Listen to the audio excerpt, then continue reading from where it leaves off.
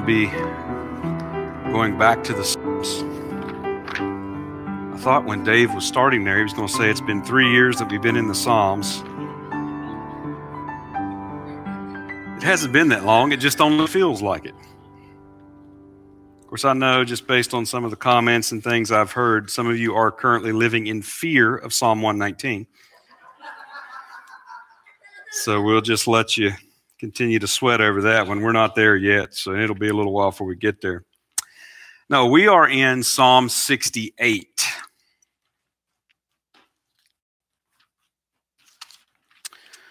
So we've been going psalm by psalm through the entire book of the Psalms, wanting to pay attention to what each of the psalms has to say. And particularly we're focusing on what I would call the biblical theology of the Psalms and how that the Psalms work together to present an overall message as a complete collection, and how they connect with the story of Scripture, the other parts of Scripture, and particularly the messianic hope in the Psalms. And so that's been our focus as we've been going through the Psalms. And now we have come to Psalm number 68. So we want to start with our summary for Psalm 68. Psalm 68 looks forward to the restoration of Israel as deliverance from death when the Messiah conquers all the nations of the world and establishes his kingdom from Zion. So I'll go over that again. Psalm 68 looks forward to the restoration of Israel as deliverance from death when the Messiah conquers all the nations of the world and establishes his kingdom from Zion. Okay, so a simple outline. We always try to present a simple outline, and outlining this psalm is actually very challenging, but trying to keep it in the most simple form, about half. So verses 1 to 16, we have the triumphant march of the warrior king. Verses 17 to 35, we have the blessedness of his reign from Zion. So I'll go over that again. Verses 1 to 16, the triumphant march of the warrior king. Verses 17 to 35, the blessedness of his reign from Zion. Okay, so we'll go to our observations. Psalm 68 was written by David. As you can see, the superscription ascribes it to him, to the chief musician, a psalm or song of David. It is directed there to the chief musician or to the choir master. It is called a psalm and a song, which is just like this subgroup, Psalms 65 to 68. All of them have this in their headings, and they are all linked together by various terms and references and thematically. So it has that as well as those other psalms in this David psalm group. There are 3 selahs in the text. So you have one at the end of verse 7, one at the end of verse 19, and one at the end of verse 32. And so other than that, there's no other musical direction given for the psalm. There's no occasion that is given in the superscription or in the text of the psalm. There are a number of different ideas about what an occasion might have been, and some of them have more merit than others. But overall, we don't know that there was a specific occasion for the writing of the psalm. To categorize this psalm, Psalm 68 is a kingly or a royal psalm. And so it has the mention of the king in it. And it is a psalm or a hymn of praise about the coming anointed son king to Zion. So this is a messianic psalm, and we know that assuredly because Paul refers to this psalm in Ephesians chapter 4 and verse 8 and with a direct application to Christ. There's no question about it being a messianic psalm.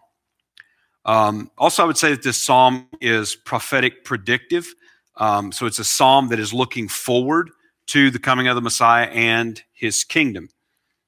It has a lot of other elements in it, which is something that sort of makes it hard to categorize further, but there's elements of thanksgiving and of praise. There's creation elements in it. There's military imagery, or what we could even really call as a subcategory of war psalms. Psalm 68 has connections, obviously, with this subgroup that it's in, beginning with Psalm 65 to 68. And this is a subgroup of psalms in this larger David group of psalms in Book 2 of the Psalms. So it is linked with those psalms, obviously, by the use of the term song. They are all called a psalm and a song in the heading, which is a word that's not used that frequently in the heading of the Psalms. They're linked thematically. One of those strong thematic elements would be that of universal dominion. And also we see Psalm 68 coming at the latter end of this David psalm group, and it comes as an answer to the earlier laments. So the earlier laments of this David group, which started in Psalm 51, the earlier laments described exile and abandonment, the oppression by enemies, and progressing to the rising of the king, the conquering of the enemies, and the gathering of the people. So Psalm 68 provides a good answer to those earlier laments. We can see some particular connections. So Psalm 65:7, there we have the quieting of the nations. Psalm 66 and verse 7, God is spoken of as watching or ruling of the nations. Psalm 67:4, we see justice on the earth. And so Psalm 68, verses 16 and 24, give us the enthronement of the Messiah. In many ways, it's the depiction of the installing of his king on his holy hill of Zion that we read all the way back in Psalm number 2. This psalm is also strongly connected to the latter Korahite psalms. So we talked about the group of Korahite psalms that began Book 2, and how that when you look at that group as a group, you can notice a certain trajectory. So you begin with laments, and you have themes of exile and abandonment and desolation and enemies and fear of death, and you progress from that to the latter part of that Korahite group, where you have the coming of the king, like in Psalm 45. You have the coming of the king, you have the defeat of the enemies, you have the entrance of the king into Zion, and so on. So the latter part of the Korahite psalm group is mirrored in the latter part of this David group. So we've talked about that, how the Korahite group and the David group, if you put them together, you're going to see the same trajectory in both of the groups. So it's no surprise at all that when we get to Psalm like Psalm 68, we see strong reflections and parallels with what we saw getting toward the end of the Korahite Psalms earlier in this book. So particularly Psalms 45 to 48 are strongly connected with Psalm 68 here.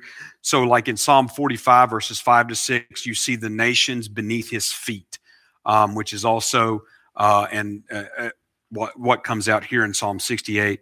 In Psalm 46:10 and 47, verses 2 and 8, you see the Messiah exalted and reigning over the nations of the earth. That's what you also see here in Psalm 68.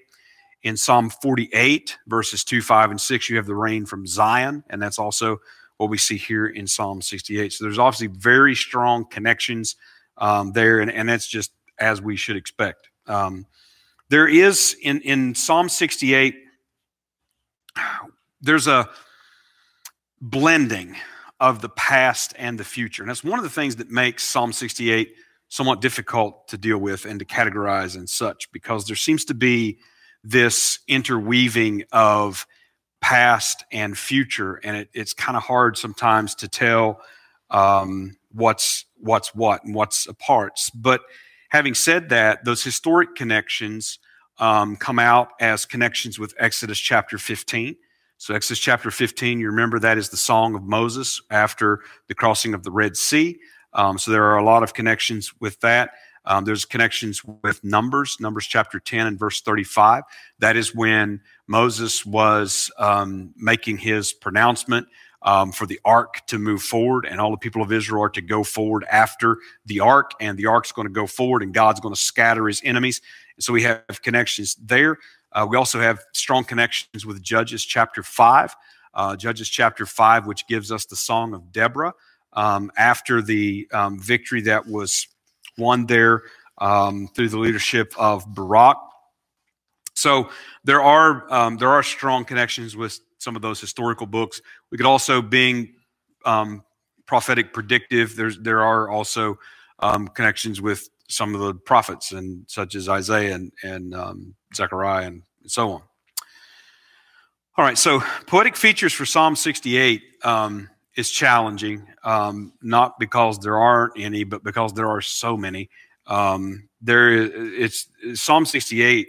It has 35 verses, which makes it somewhat challenging. You just have so much material to deal with, but every one of those verses is just loaded. So there's all kinds of imagery within this psalm. So as we go through here, I'm not going to be able to get down into all the fine details. I'm going to try to stay in the big picture and looking at the main broad things to get the message of the psalm. So some of the dominant imagery of this psalm would be a military imagery. So the whole psalm is depicting what seems like a battle and a victory in battle, and then a triumphant procession after such a victory. You have imagery like enemies as animals, and we've seen that before, as wild beasts of various sorts presenting various dangers. We have imagery in creation references, and those are references that come in both geographic terms, referring to hills and depths of the sea and things like that. And then we also have some meteorological references like the abundance of rain and even snow and things like that. We also have some death and resurrection imagery in this psalm. It's not extremely pronounced in this psalm, but it is important to the psalms. That's why that I bring it up. You also have a motif in this psalm of contrasts. So you have several different types of contrasts, and one of those is movements. There's a lot of movement in this psalm when you look at it. So there's movements from heaven to earth, which shouldn't surprise us. I mean, if it's a messianic psalm, it's a kingly or a royal psalm, then we should expect that there's going to be some sort of reference to God's reign in the heavens, his universal dominion, and his reign come to earth and reigning over the earth. So we have movement from heaven to earth. We have procession from Sinai to Zion. We have movement from wilderness and want and need to abundance. We have movement from prison to victory celebration. So you have a number of those type of movements. We have contrasts in references to scattering and to gathering. And so the enemies of God are going to be scattered, and his people of Israel are going to be gathered. We have the contrasts of death and life. It is the wicked who are going to perish when the king comes, and it is the righteous who are going to be delivered from death and to have life and rejoicing. There's a contrast between the oppressed and the thriving. And I guess if we wanted to, we could even probably press that and say it's something of a wisdom reversal in this psalm, because the righteous that are being delivered in this psalm, I mean, they're depicted as the poor, the fatherless, the widows. They're the ones that are in the desert and the dry land, and that's going to be flipped over. The wicked are going to be put to death. They're going to be destroyed. They're going to be, removed essentially from their abundance. We also have contrasts in this psalm of heights and depths. So a number of those contrasts. Also, We have in this psalm a use of plural pronouns, and we've encountered this at different times. So David, in essence, is leading sort of a communal praise. So you can see those pronouns like in verses 19 and 20 and verse 28. And then you also see some communal reference in verses 24 to 27. And also, though maybe not typically thought to be a poetic feature, there are a lot of obscure words and phrases in this psalm. And it's one of the things that actually makes this psalm very difficult. And if you look at commentaries on this psalm, you're going to see that, number one, they're going to be all over the place on interpretation of this psalm. And number two, they're just about all going to say something to the effect of, this is the most difficult psalm in all of the psalms. And I'm just tempted to agree with that at this point. I don't know if any after this are going to prove more difficult than this psalm, but it is a very difficult psalm. So one of the reasons why it's difficult is you got, for instance, I think some 15 words in this psalm that only appear in this psalm, nowhere else in the Old Testament. Some of them also are words that we simply don't know the meaning to. It's just been lost. And aside from that, there are also the use of words in this psalm that are very rare in the Old Testament. There's the use of some phrases and some references that are difficult, just difficult to decipher. So there's a number of challenges presented by this psalm. I think we're ready now to go do our walkthrough of this psalm. It is 35 verses, and that is a pretty long reading, but I will go ahead and read through this psalm, and then we'll talk about it. Let God arise. Let his enemies be scattered. Let them also that hate him flee before him. As smoke is driven away, so drive them away. As wax melteth before the fire, so let the wicked perish at the presence of God. But let the righteous be glad. Let them rejoice before God. Yea, let them exceedingly rejoice. Sing unto God. Sing praises to his name. Extol him that rideth upon the heavens by his name Yah, and rejoice before him. A father of the fatherless and a judge of the widows is God in his holy habitation. God setteth the solitary in families. He bringeth out those which are bound with chains. But the rebellious dwell in a dry land. O God, when thou wentest forth before thy people, when thou didst march through the wilderness, Selah, the earth shook. The heavens also dropped at the presence of God. Even Sinai itself was moved at the presence of God, the God of Israel. Thou, O God, didst send a plentiful rain, whereby thou didst confirm thine inheritance when it was weary. Thy congregation hath dwelt therein. Thou, O God, hast prepared of thy goodness for the poor. The Lord gave the word. Great was the company of those that published it. Kings of armies did flee apace, and she that tarried at home divided the spoil. Though ye have lion among the pots, yet shall ye be as the wings of a dove, covered with silver, and her feathers with yellow gold. When the Almighty scattered kings in it, it was white as snow and salmon. The hill of God is as the hill of Bashan, and high hill as the hill of Bashan. Why leap ye high hills? This is the hill which God desireth to dwell in. Yea, the Lord will dwell in it forever. The chariots of God are 20,000, even thousands of angels, and the Lord is among them, as in Sinai, in the holy place. Thou hast ascended on high. Thou hast led captivity captive. Thou hast received gifts for men, yea, for the rebellious also, that the Lord God might dwell among them. Blessed be the Lord, who daily loadeth us with benefits, even the God of our salvation. Selah. He that is our God is the God of salvation, and unto God the Lord belong the issues from death. But God shall wound the head of his enemies, and the hairy scalp of such a one as goeth on still in his trespasses. The Lord said, I will bring again from Bashan, I will bring my people again from the depths of the sea, that thy foot may be dipped in the blood of thine enemies, and the tongue of thy dogs in the same. They have seen thy goings, O God, even the goings of my God, my King, in the sanctuary. The singers went before, the players on instruments followed after. Among them were the damsels playing with timbrels. Bless ye God in the congregations, even the Lord from the fountain of Israel.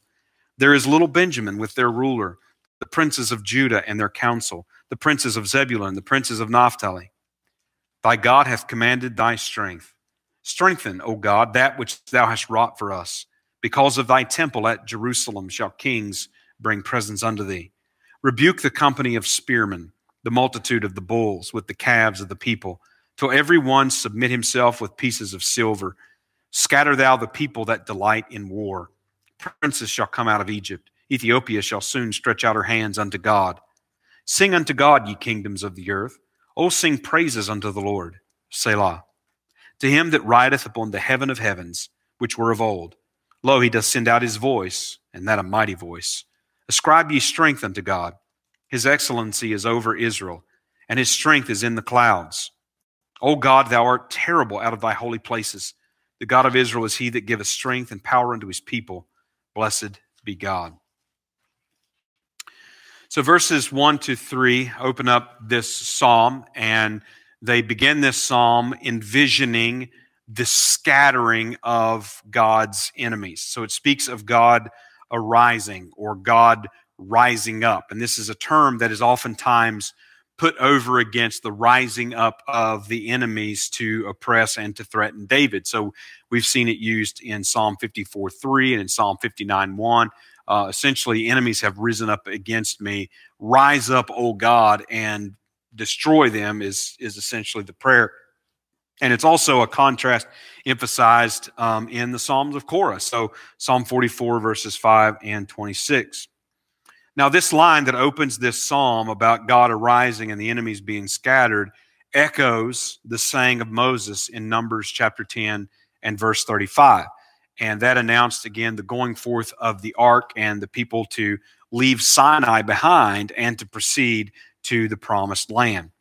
Now, the fleeing of the enemies that is mentioned is described through a couple of similes. And so that the similes are smoke that is driven away by the wind and wax that melts before a flame. So the point is that the smoke and the wax cannot resist and stand against the wind and the fire, just like the wicked cannot stand against Christ at his coming. And it obviously reminds us of Psalm 1 and Psalm 2. Numerous references actually here that remind us of Psalm 1 and Psalm 2. Psalm 1 speaks about how that the wicked cannot stand and how that they're going to be driven away like the chaff. You know, the chaff, the wind drives away the chaff. So here they're like the smoke that's just dissipated by the wind. It can't hold, it can't stand. But by contrast, in verse 3, his presence, which scatters the enemy like smoke by the wind or wax before the fire, his presence is the rejoicing and the gladdening of the righteous. So it's his presence in both regards, but it scatters the enemy and it rejoices the righteous. Verses 4 to 6 give us a call to praise. So there's a direction to sing praise to God, to sing praise to his name, like in Psalm 66, verses 2 and 4. Singing praise to his name obviously includes God's power, God's majesty of person. Now, the word for heavens here, saying that he rides, yes, there it is. Extol him that rideth upon the heavens. The word for heavens is nowhere else translated as heavens. This is the only place in the Old Testament where the word appears that it's translated heavens. Elsewhere, it is primarily translated as wilderness or plain. We could even say desert.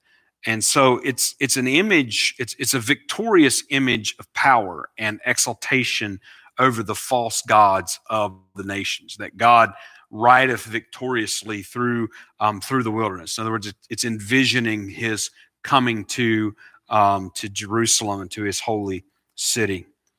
The fatherless and the widows are mentioned in the next verse, there, verse number 5. And the fatherless and the widows, they symbolize the abandoned and the forsaken. And now we have noted in the Korahite Psalms, as well as in the David Psalms, particularly in the early part, there's an abandonment theme that runs through those Psalms and connects them together.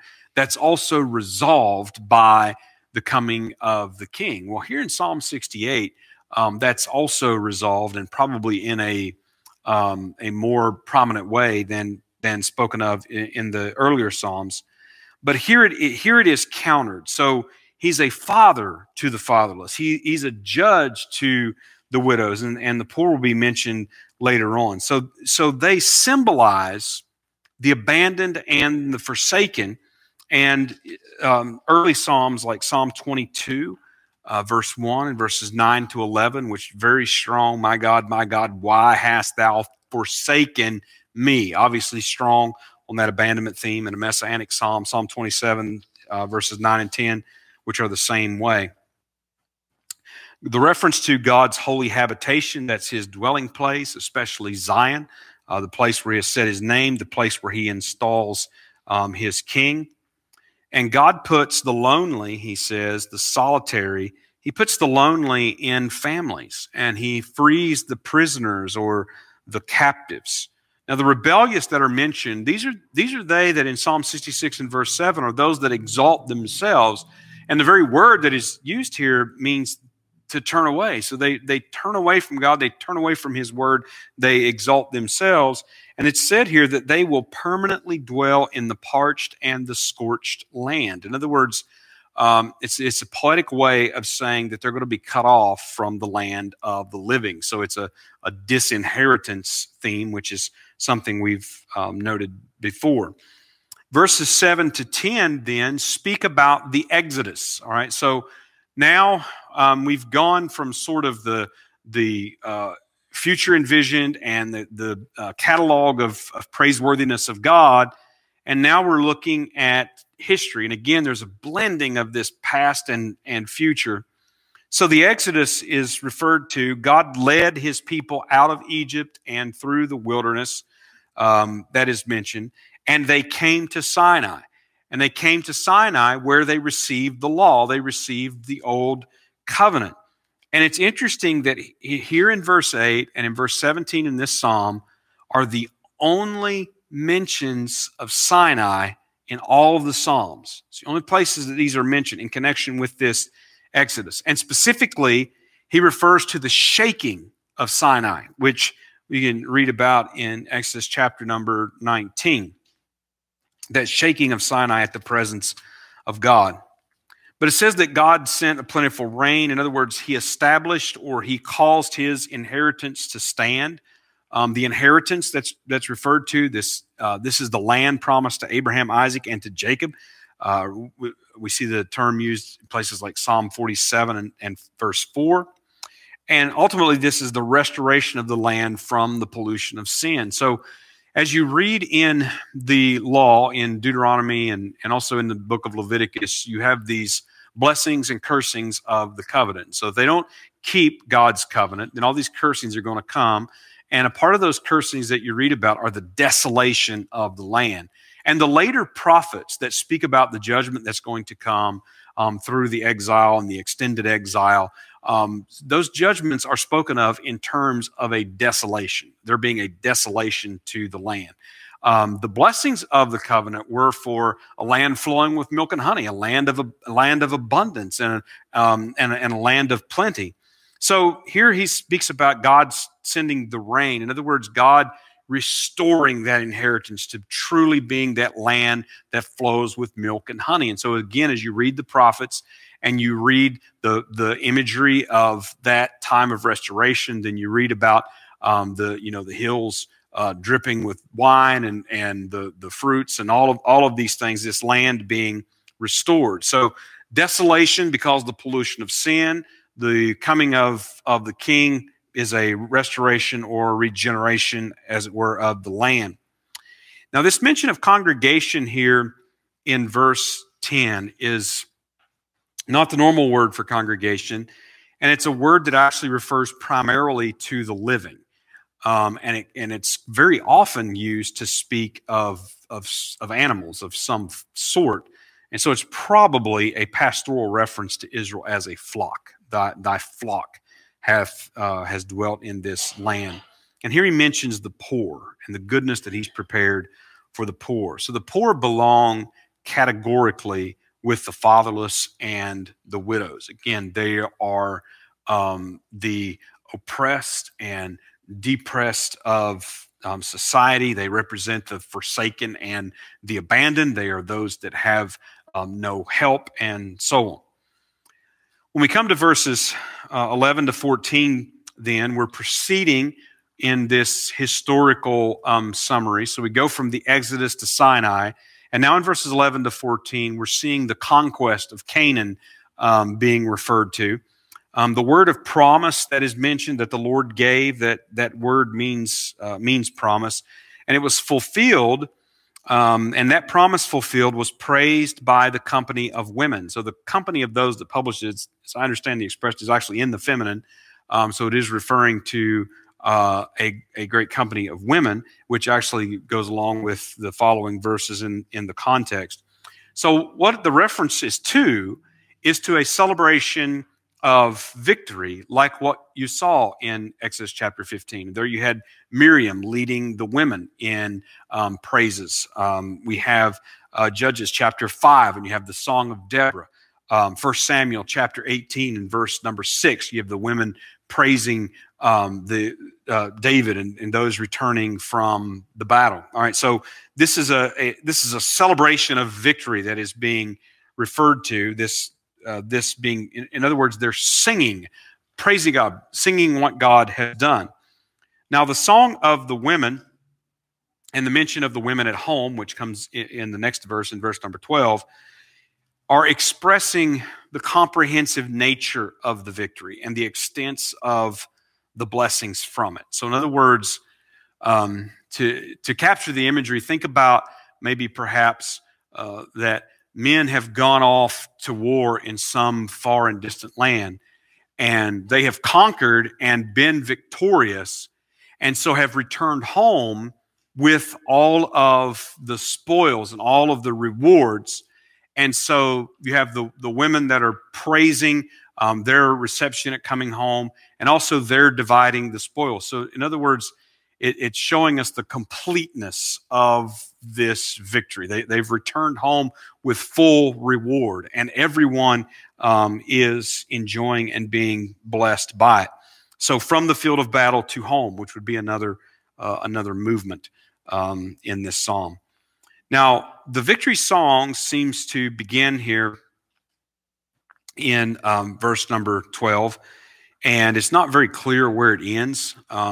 It could go possibly all the way to verse number 18. It's a little difficult to tell, but we see the beginning of the kings and their armies fleeing. The victors have come home, so the women are singing of this great victory and dividing the spoil. So it's a comprehensive victory. And the next verse about lying among the pots could be a reference to Deborah's song in Judges chapter number 5. So in Deborah's song, there is a place in where she is chiding the cowards of Israel that didn't go to battle. And that seems to go along with what is being spoken of here. Though their hearts failed with fear, their deliverance was granted them, and their victory still shared. So in other words, this victory has brought grace to them, you could say. The scattered kings of Canaan would be referred to in verse number 14, and the imagery is as the white as snow in Salmon. Now, the word that's used here, it means black or a dark mountain. So obviously snow is providing a contrast there with light and dark. The exact imagery is a little bit uncertain, exactly what is meant and exactly where Salmon was. I mean, I think historically there have been some places identified by that name, but not places that really got snow. So it's a little, well, I say a little, it's actually quite a bit obscure. And it could be that he's scattering kings like snow is scattered. That could be the reference. In other words, this is a little grisly, but some of the imagery in it is grisly.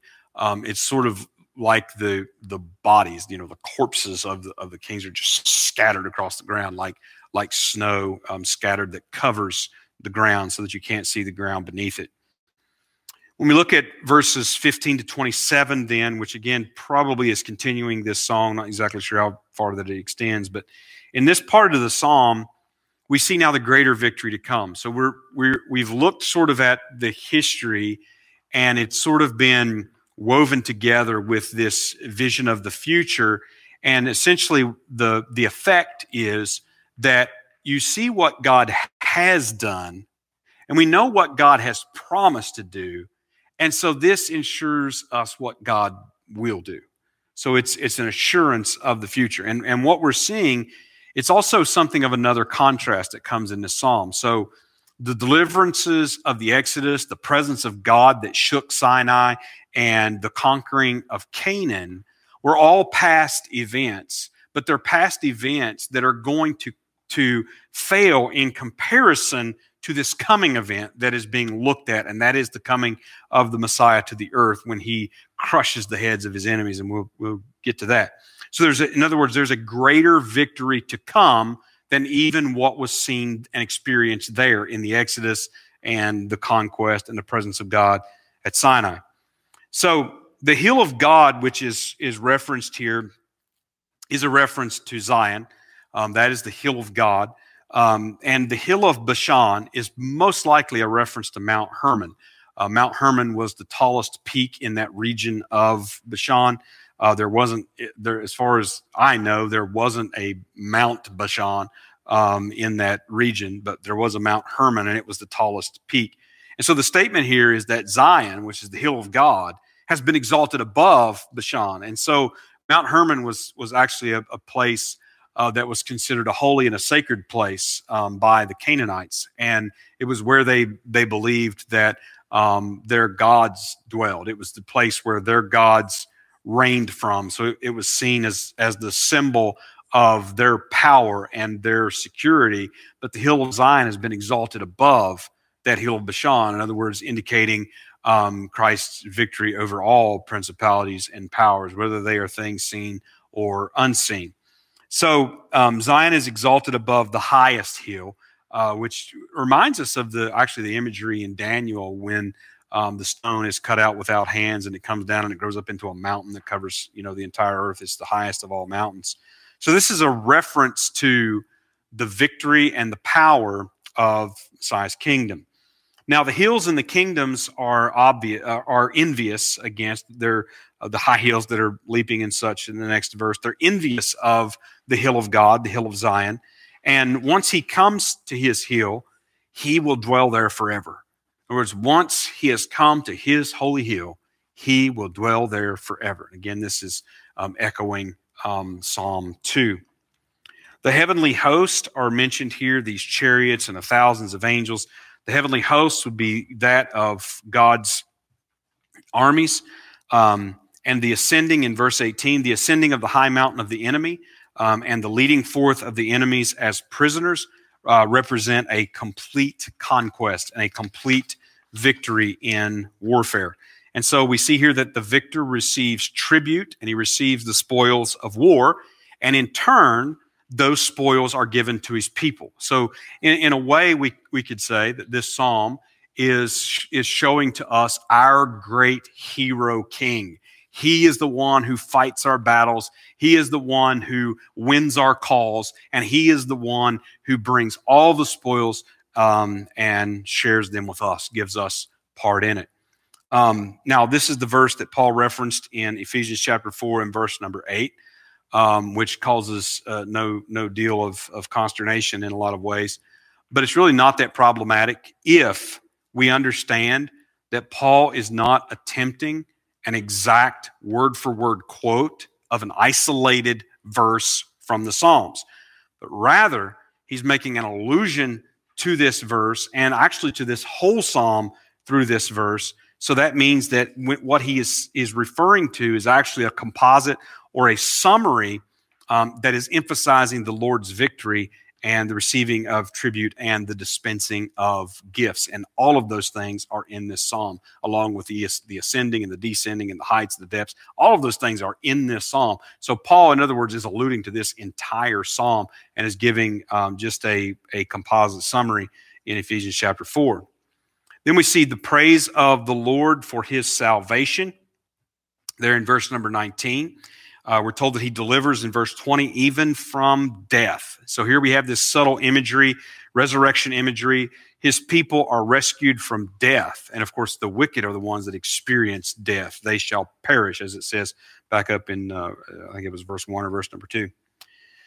Now, the word for wound, the wounding of the head of the enemies, is a word that actually means to crush. He will crush the head of his enemies beneath his feet. We've seen that reference in Psalm number 18 and verse number 38.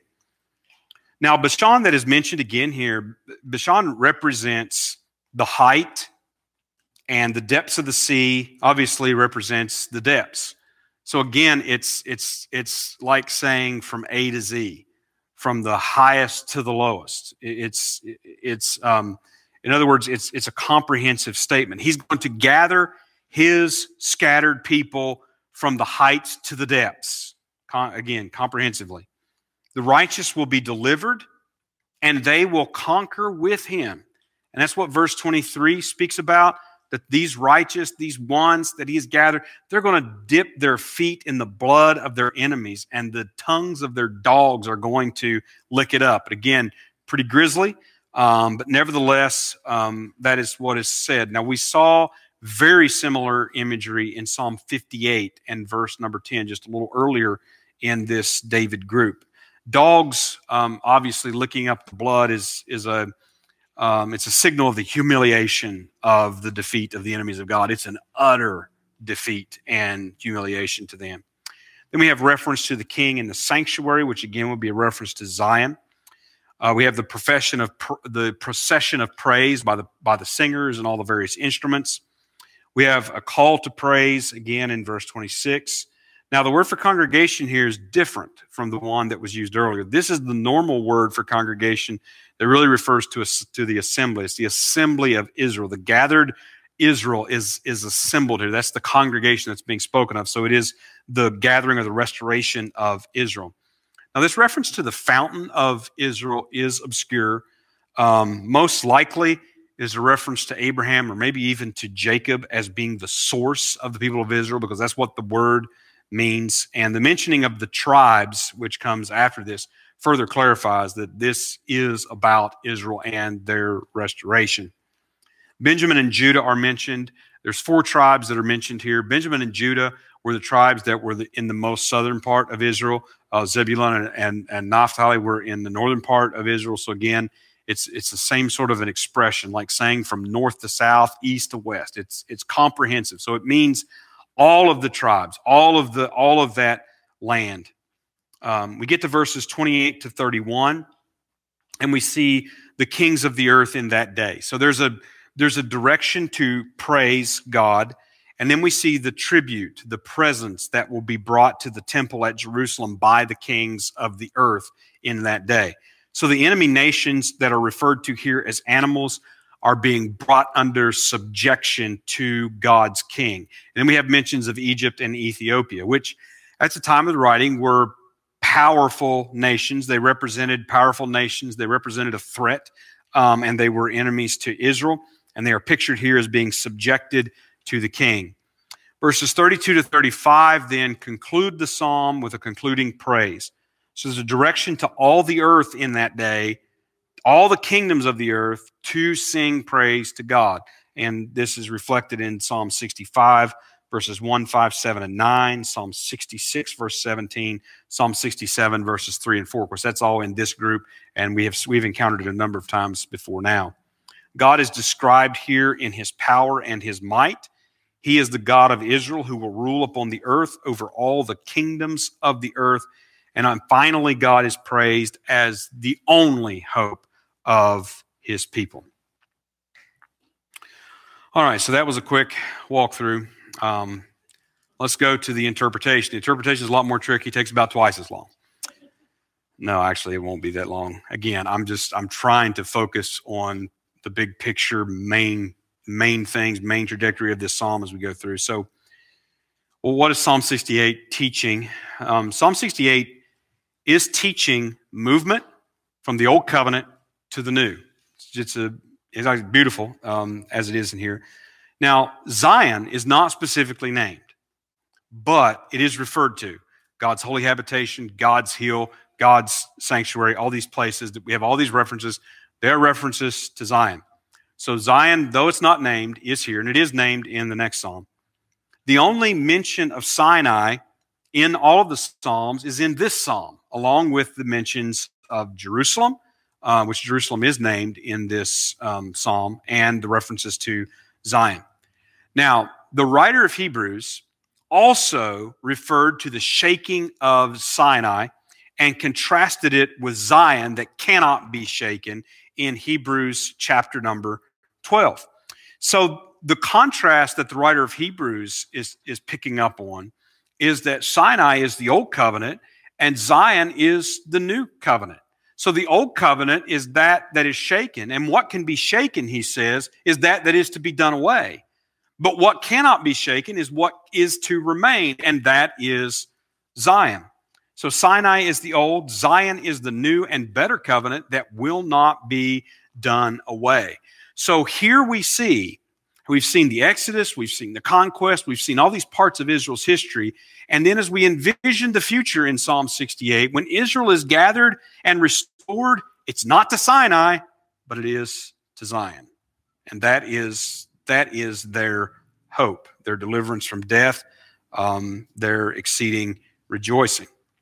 Psalm 68 also teaches the salvation of God for the poor, the fatherless, and the widows.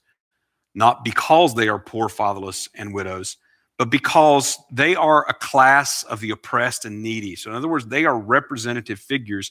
And ultimately what they represent, which is true in the law, it's true in the prophets, and it's also true here in the writings, what they represent are all who are saved from death through the deliverance of God. We've noted before how that there have been references where David expresses himself to be poor and needy. And that is even applied to the Messiah. So these are those who have truly taken refuge in God. They are all poor, fatherless, widows, and needy. Now, the messianic hope of Psalm 68 is seen through the coming of God to earth and installing his anointed son king on his holy hill of Zion, just as was prophesied in Psalm 2. Now, this psalm envisions the millennial reign of the Davidic Messiah king. He comes to the earth as a mighty warrior, leading a great army and crushes his enemies beneath his feet.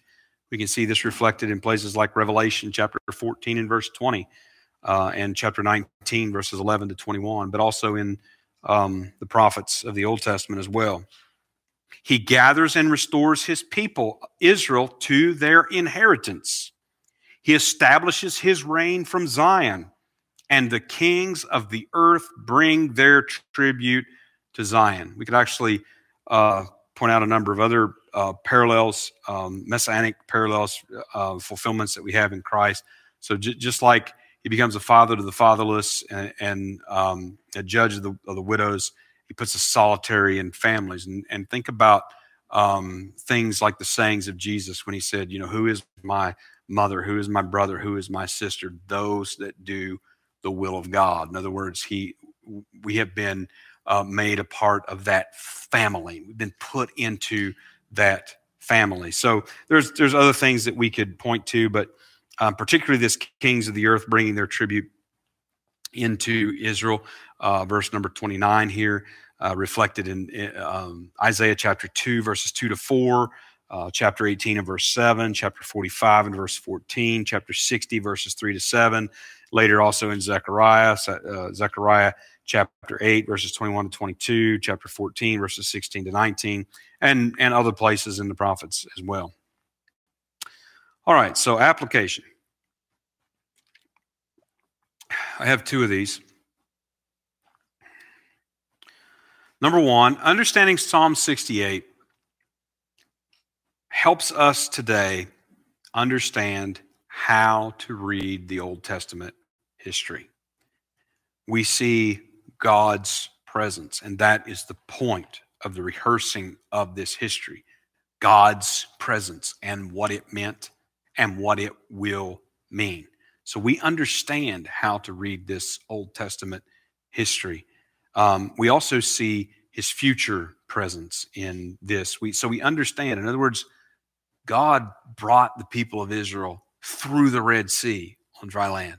He brought them to the land of promise. God keeps his promises, and he will fulfill all that is looked forward to in this psalm. Number two, understanding Psalm 68 helps us understand where we are, helps us understand where we are going. So those who trust in Jesus, those who take refuge in him, are presently poor and fatherless and widowed in a dry land. And I don't care, what kind of house you live in. I don't care what your bank account says. You are poor and fatherless and widowed in a dry land. Pilgrims and strangers, as it's spoken of in Hebrews chapter number 11. But however, we poor fatherless widows will be taken up. We will be brought into a land flowing with milk and honey. I think Paul in Romans chapter 8 talked about it's not even worthy to be compared. We can't even compare this present life with that is to come. We can't even combine those things or make any sense between them. So we will be brought into a land flowing with milk and honey as the enemies are destroyed and the earth is restored with the coming of the King.